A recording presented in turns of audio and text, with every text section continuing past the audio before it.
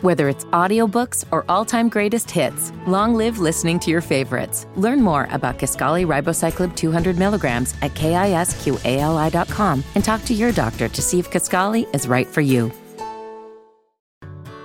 Whether it's audiobooks or all-time greatest hits, long live listening to your favorites. Learn more about Kisqali Ribociclib 200 milligrams at KISQALI.com and talk to your doctor to see if Kisqali is right for you.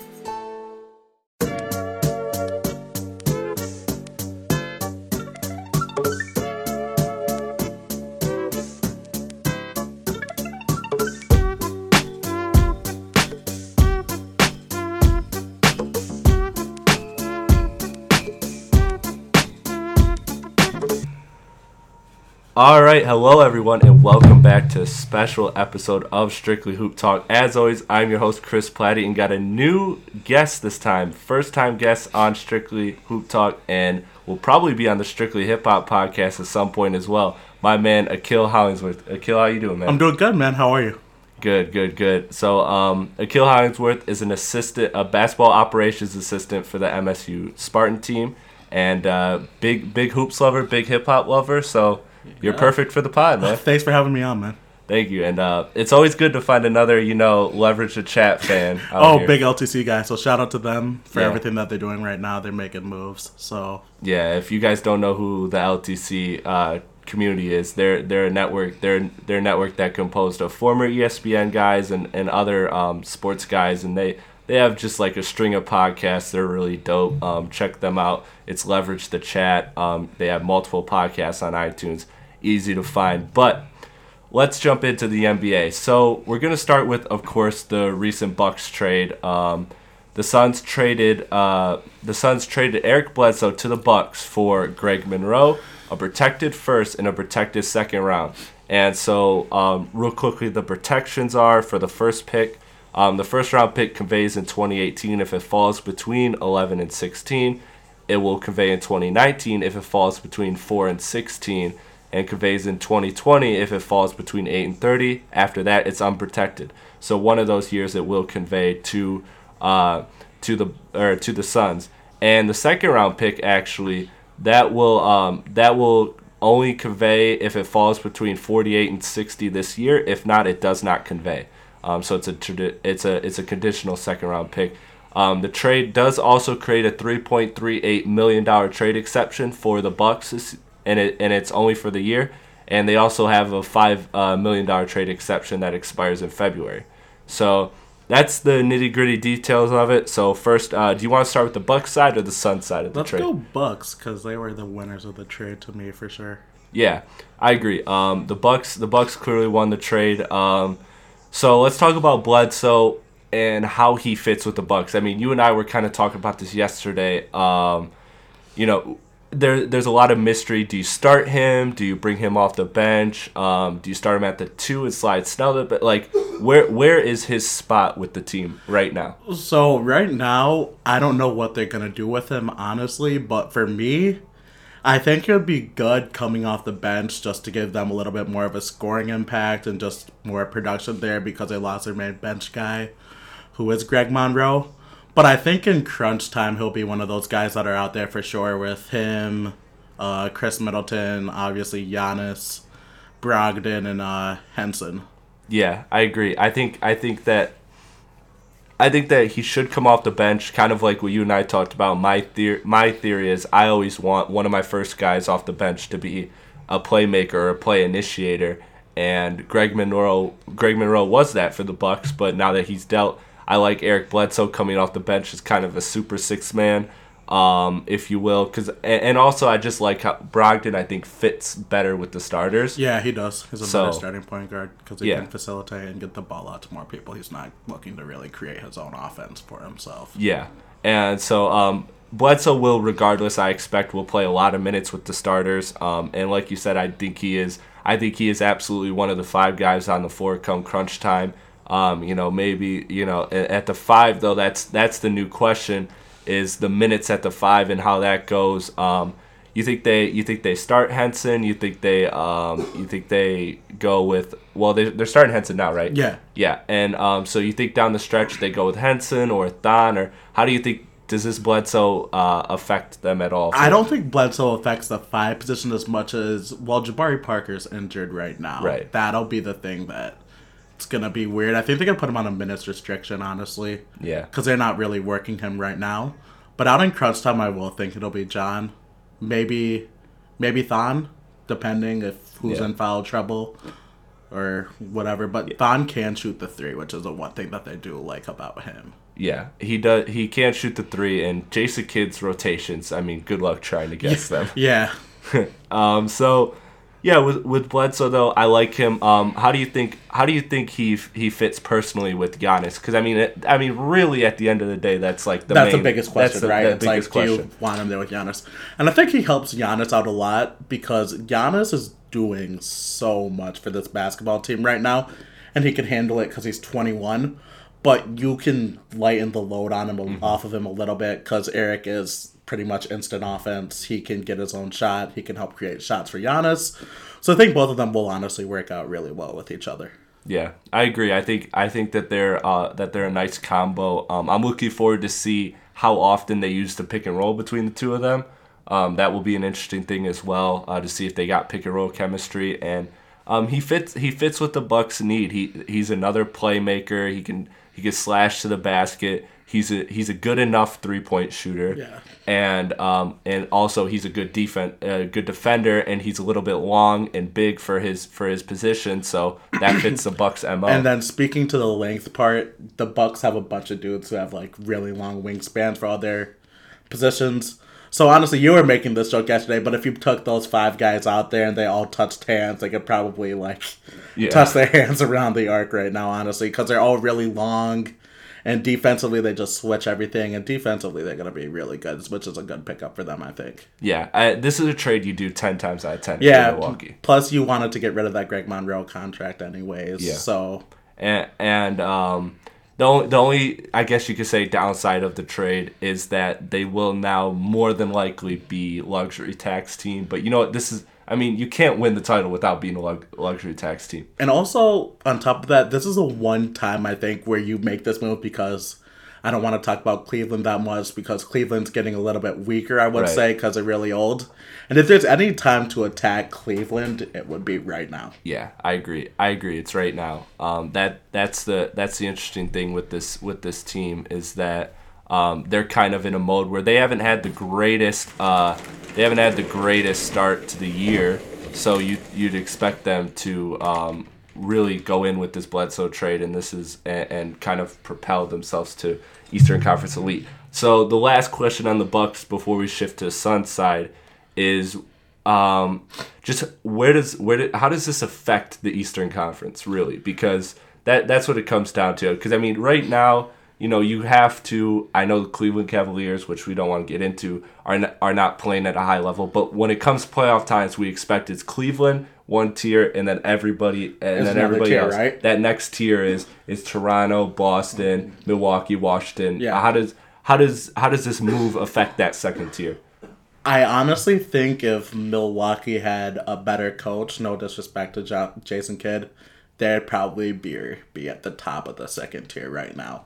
I still like Boston over Milwaukee just because Brad Stevens is Brad Stevens and he's an amazing coach. Mm-hmm.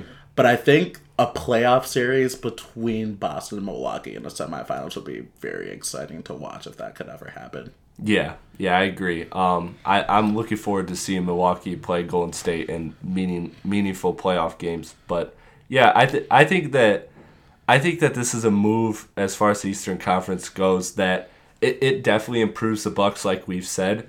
But I still don't know if it separates them from that tier. Like it doesn't to me. It doesn't right off the bat make them a tier above everyone. So that's another thing. A lot of people are trying to overhype this trade, and don't get me wrong, that's a good trade. But I don't think this trade is a trade that says, all right, these guys are ready to compete with Cleveland for the East. Yeah. And take them to 7 or 6 games. Yeah, to me, they're exactly where they were. They're in a better position, but they're still in that same position, which is a shot at the conference finals if you avoid the Cleveland side of the bracket. Yeah, exactly.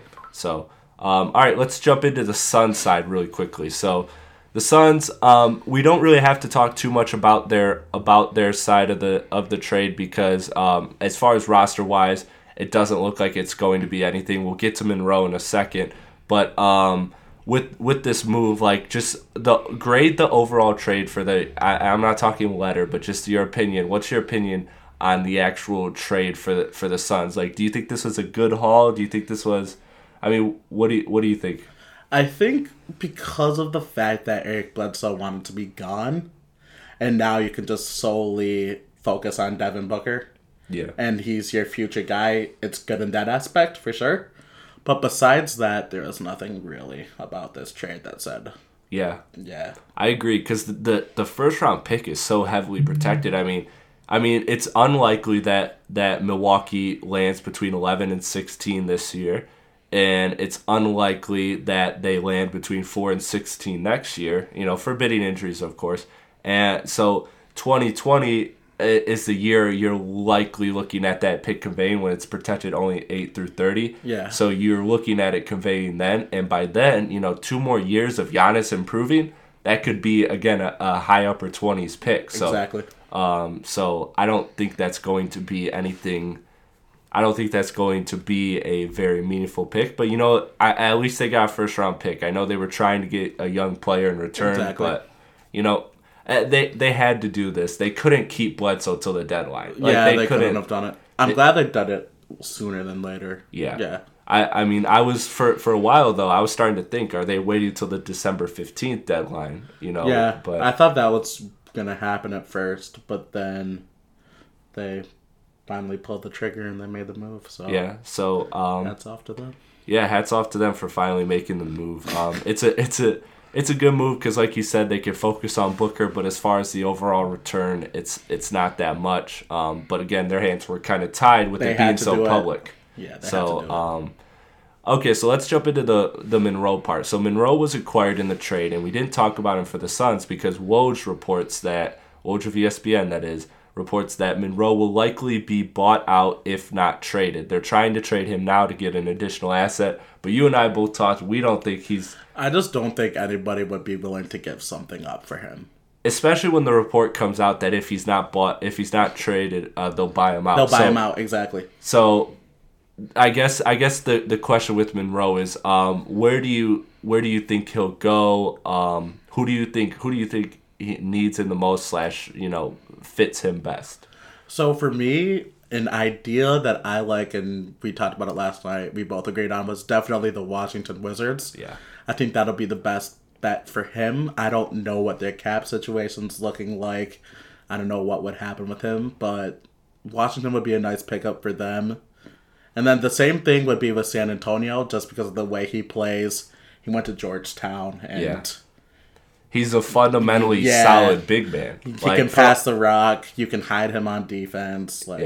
He'll be able to protect the rim a little bit. He'll pass and move the ball. He's solid. Yeah, I mean, if Pop can make Aldridge and Gasol defensive wizards at their ages, he could do wonders for Monroe. I think Pop could honestly do anything in the world. Jokic, get to San Antonio, man. Yeah, Play some defense. Play some defense. Defensive player of the year. Literally, if he did that, I'd never question anything Pop does in his whole life. Yeah. All right. We'll save the Jokic talk for the Nuggets, who we'll talk about later. But yeah, with Monroe, another idea is Boston. They can always use a big. So maybe even potentially Cleveland, just because Cleveland just seems to they don't care about fit. They just seem to be hoarding talent. Yeah, they don't have a real idea besides LeBron James. You make every decision when you're on the floor. Yeah. And we'll keep a whole bunch of really talented players who don't seem to fit well. But with LeBron, it's Yeah. As far as the real contenders go, Monroe doesn't fit with any of their rosters, like Golden State, like Cleveland, like Houston. He doesn't fit with them. I mean, the closest contender you could think of that he could fit with is San Antonio, probably, or Washington, assuming that maybe Cleveland is as bad as they are now, and Washington could realistically get to the finals in that case. So yeah, I agree. I think the team that should go after him the hardest is Washington, just because they need bodies. I'm here for it. They need bodies so bad. So they just need people. Yeah. All right, so let's talk some other teams around the league because I haven't done much general talk about the NBA since the season started. So let's jump into the Celtics, winners of 9 straight. We're currently recording this before they tip off against the Los Angeles Lakers tonight at 8 p.m.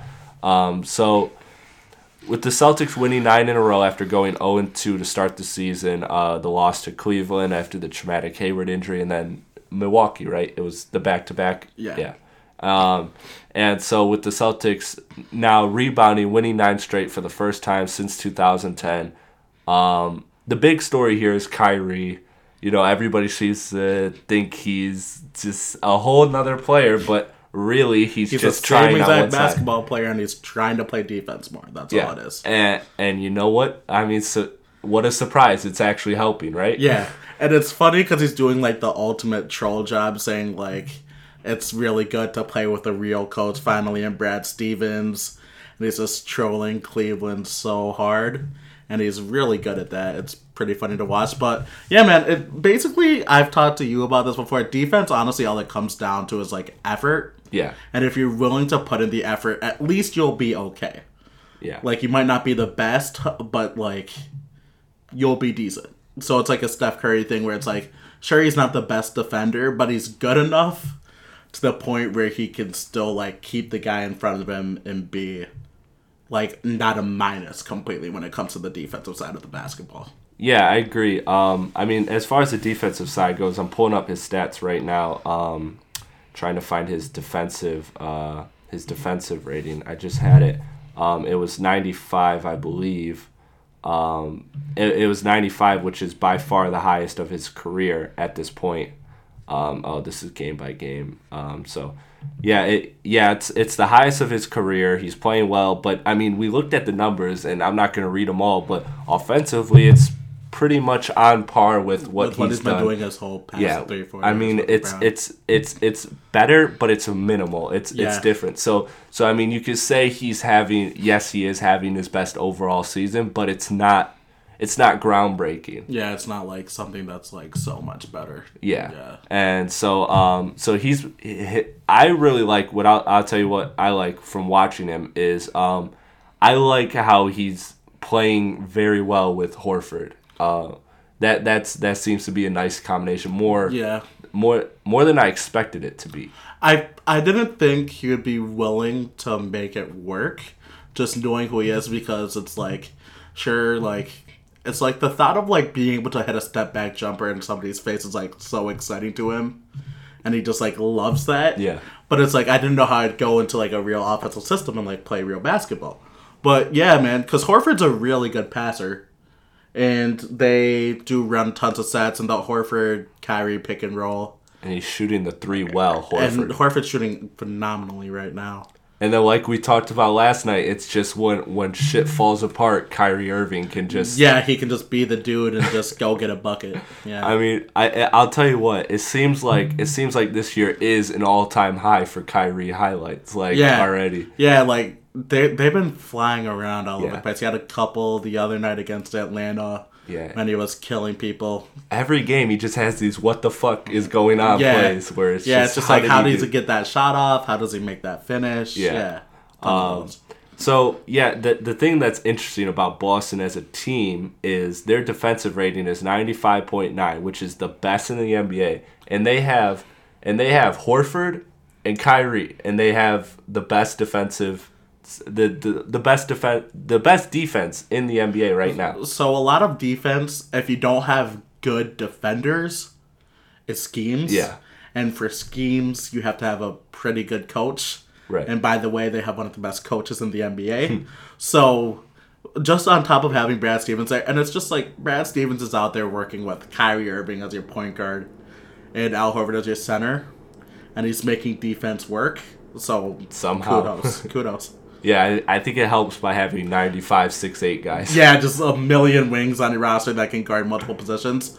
But honestly, though, Jaylen Brown and Jason Tatum and Marcus Smart and all those guys have been developing very well. Very, very well, and they're all great defenders. So having those 3 guys out there with those 2 is really helpful for Kyrie and Horford. Yeah, I agree. So it just makes you wonder, man. What if Brad Stevens ever, God forbid, got a rim protector?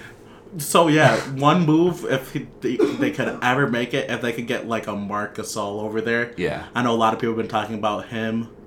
Another move would be AD, if AD could ever get over there. Yeah. Just a decent rim protector, and he'd be set. He'd be... Oh, man. Brad Stevens would be in heaven. Heaven. He'd be loving life. All right. Let's jump. That's enough with the Celtics. Let's jump to the Western Conference. So we'll talk about the Thunder and the Nuggets. Who do you want to dive in on first? Let's go Nuggets. I'm a big Jokic Nuggets. guy. All right, big Jokic guy. All right, we talked about Jokic earlier in the podcast. He is doing the same. I mean, he's pretty much the same guy. He had a slower start to the season. Yeah, he did. But he's kind of picking it back up again. Yeah, he had that big 40-whatever point game. Yeah, yeah. 41, 12. Yeah, 41 last night. 41, 12, and 5, I think, or something. Yeah, like something like that. And so he's playing, Jokic level, but as you and I talked about, worst defender in the NBA. Yeah. Okay, maybe not the worst defender in the NBA, but he's pretty close to it. But I mean, as far as like a starting caliber big man, that might be it. Yeah. Like that might be how you preface it. Is he's the worst starting like center in the NBA? Like I actually want to, if you give me a second, pull up his numbers. I think him and Karl Anthony Towns might be down in the near bottom for centers when it comes to defense. Honestly. Yeah. I want to pick up their rim protection stats, which is I'm trying to find where it's at on Aaron here. Baines, number one. Yeah, Aaron Baines, number one. one. Shout out to Boston. Shout out to Boston for Aaron Baines having the number one defensive rating. Sorry what I said about not having a real rim protector. I guess it's Aaron Baines. I guess it's Aaron Baines. Yeah. So he is number 2 right now overall defensive rating, besides Milo Teodorovic, which hasn't played. Yeah, how is he number 1? But, Mirotic, that's crazy. Marcus Morris in a small absence. But anyways, let's get back to Nuggets and Jokic. So, how do you like so far his fit with on the offensive side? How do you think he's adjusting to playing with Millsap? I always thought Millsap would be good for him because he can play out in space a lot more than most other forwards, so he doesn't clog the paint as much. And both of them are good passers, so they'd always be able to work well with each other. And Jokic does do a lot of the ball handling stuff for Denver, as far as they just throw him the ball, then they run cuts around him, and he just finds people. Yeah. So I always knew that part would be good. But the most I thought Paul would help him with was defensively. Yeah.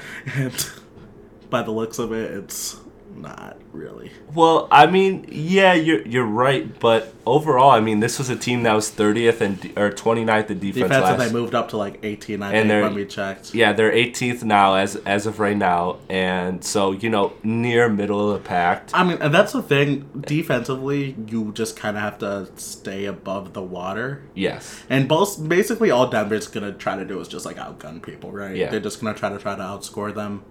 Yeah. Over there playing, so. Yeah, Denver is, I mean, last year they were a top 5 offense. Yeah.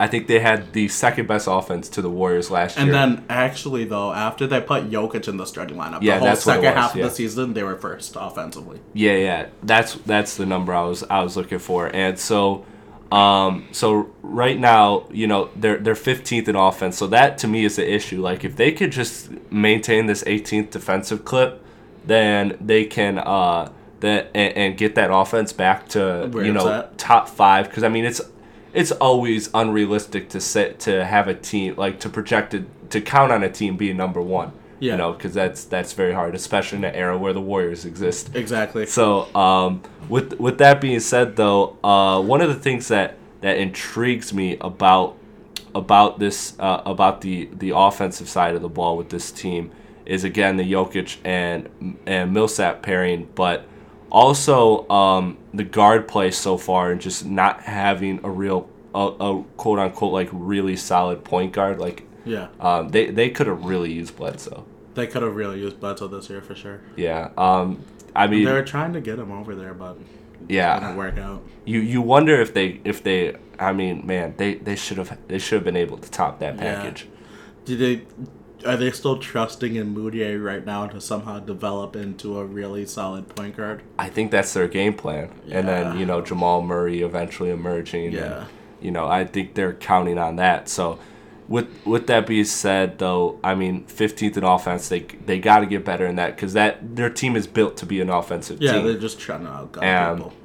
And yeah, so that's a really, really interesting thing about this team. And then again, to talk about the defense real quick, is as Zach Lowe broke down on his podcast, is that the interesting thing about them is that defensively their scheme is good, but it's just Jokic at the rim. They're shooting incredibly high percentage because Jokic is not a good rim protector, and they're actually, statistically speaking, they're forcing mid-range shots, which is the best shot to give. Yeah. You don't want to give the three, and you don't want to give the rim. Layups. Yeah. So, so do you think, though, with this roster, they're 18th to 15th is their ceiling defensively, or do you think they can make some improvements? I honestly think if Jokic could somehow get a little bit better defensively, if they creeped up into 13 to 10. That could probably be their ceiling, and then offensively still be a top 5 team. Yeah, I agree. I think Jokic just has to not be abysmal. Yeah, and things will completely come together, and I think that could take the defense up a whole nother step. Yeah, because they have enough good wing defenders out there with Gary Harris, Moutier, Jamal, all those guys out there. Yeah, right now it feels like right now they're maximizing with the level of Jokic. It feels like their ceiling can't be much higher than 18th with Jokic playing the way he's playing. Especially because you need him out there for so many minutes. It's even though he gives you all these crazy stat lines offensively, he's still giving up 20 and 10 a night on the other side of the basketball. Exactly. And he's not making it a top 5 offense, which was last year. It's making it worth it. But it's still no time to panic. They're 6-5. There's still 70 games to play. So. Yeah, exactly. So they still got 71 games left. They're playing. They just got to improve offensively. That to me is the interesting thing about them. And their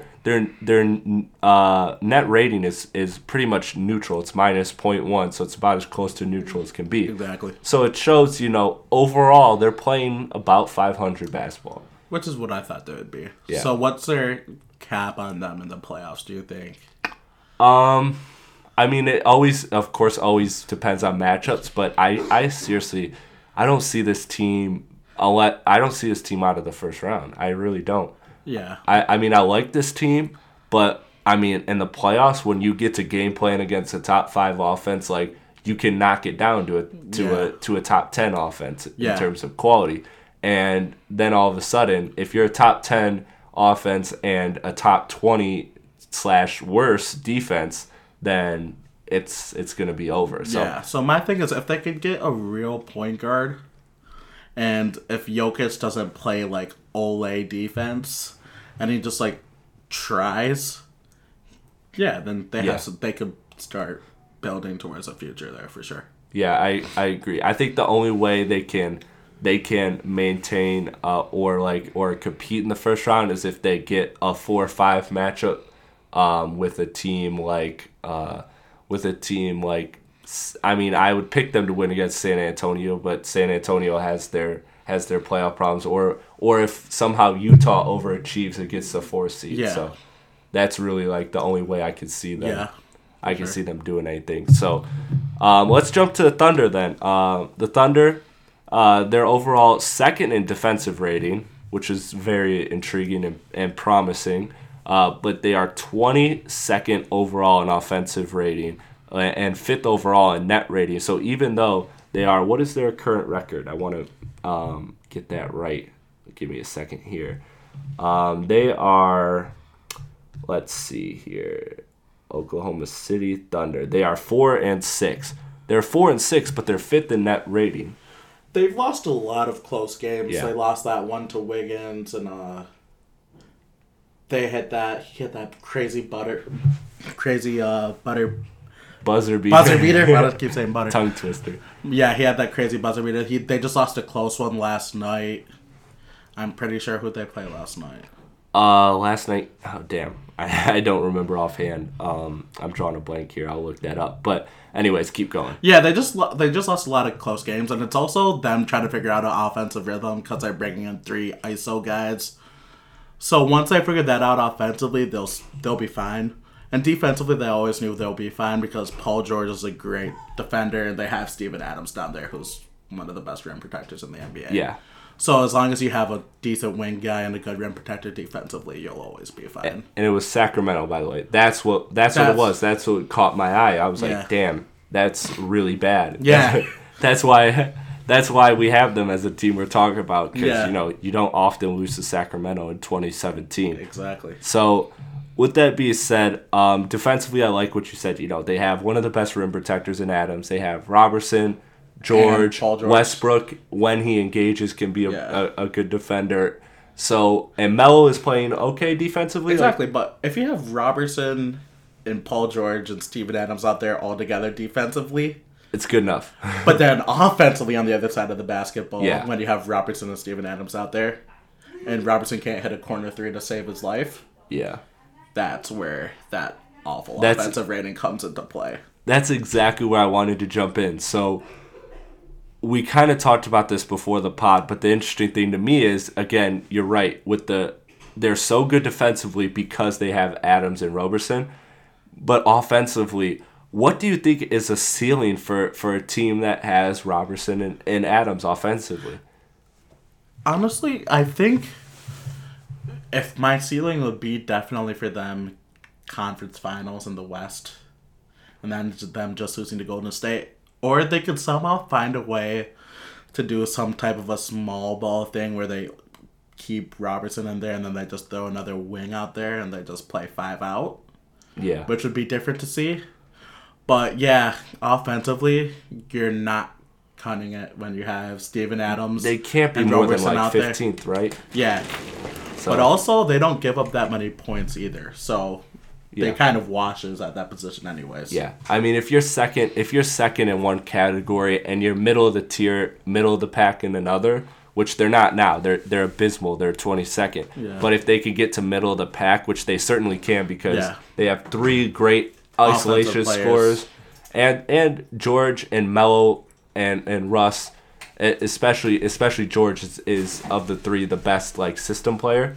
So I could see them notching it up to 17, 15, and maybe even like 13, like beyond the midway mark. And if that's the case, and you have the second best defense, then you have a shot at really being a good team and being a conference finals. Like they just have to figure out offensive stuff, and they'll be fine. They have 70 more games to figure it out. Yeah. Figure out what's going to happen offensively, and the defense will still be there. So I'm not worried about them that much. I'm encouraged that a defense with Melo is second in the league. So that to me was defense was always going to be their calling card from the jump. So the fact that they haven't dropped off that much from the Melo trade, I mean, you could say they really haven't dropped off at all, being the second best defense in the league. Exactly. So overall, with the offense, I just want to get into this with the Thunder, and then we'll get out of here. With their offense, how do you see them? How do you see them improving? Like we talked about them needing to improve, but how do they do it? Is it just more time with the stars coming together? I just think it's the same thing happened to Golden State last year in the beginning. They had some rough patches trying to figure out what's going to happen with everybody. But once that happens, they'll be a lot better for sure. And it just kind of sucks because Russ always likes to run high pick and roll.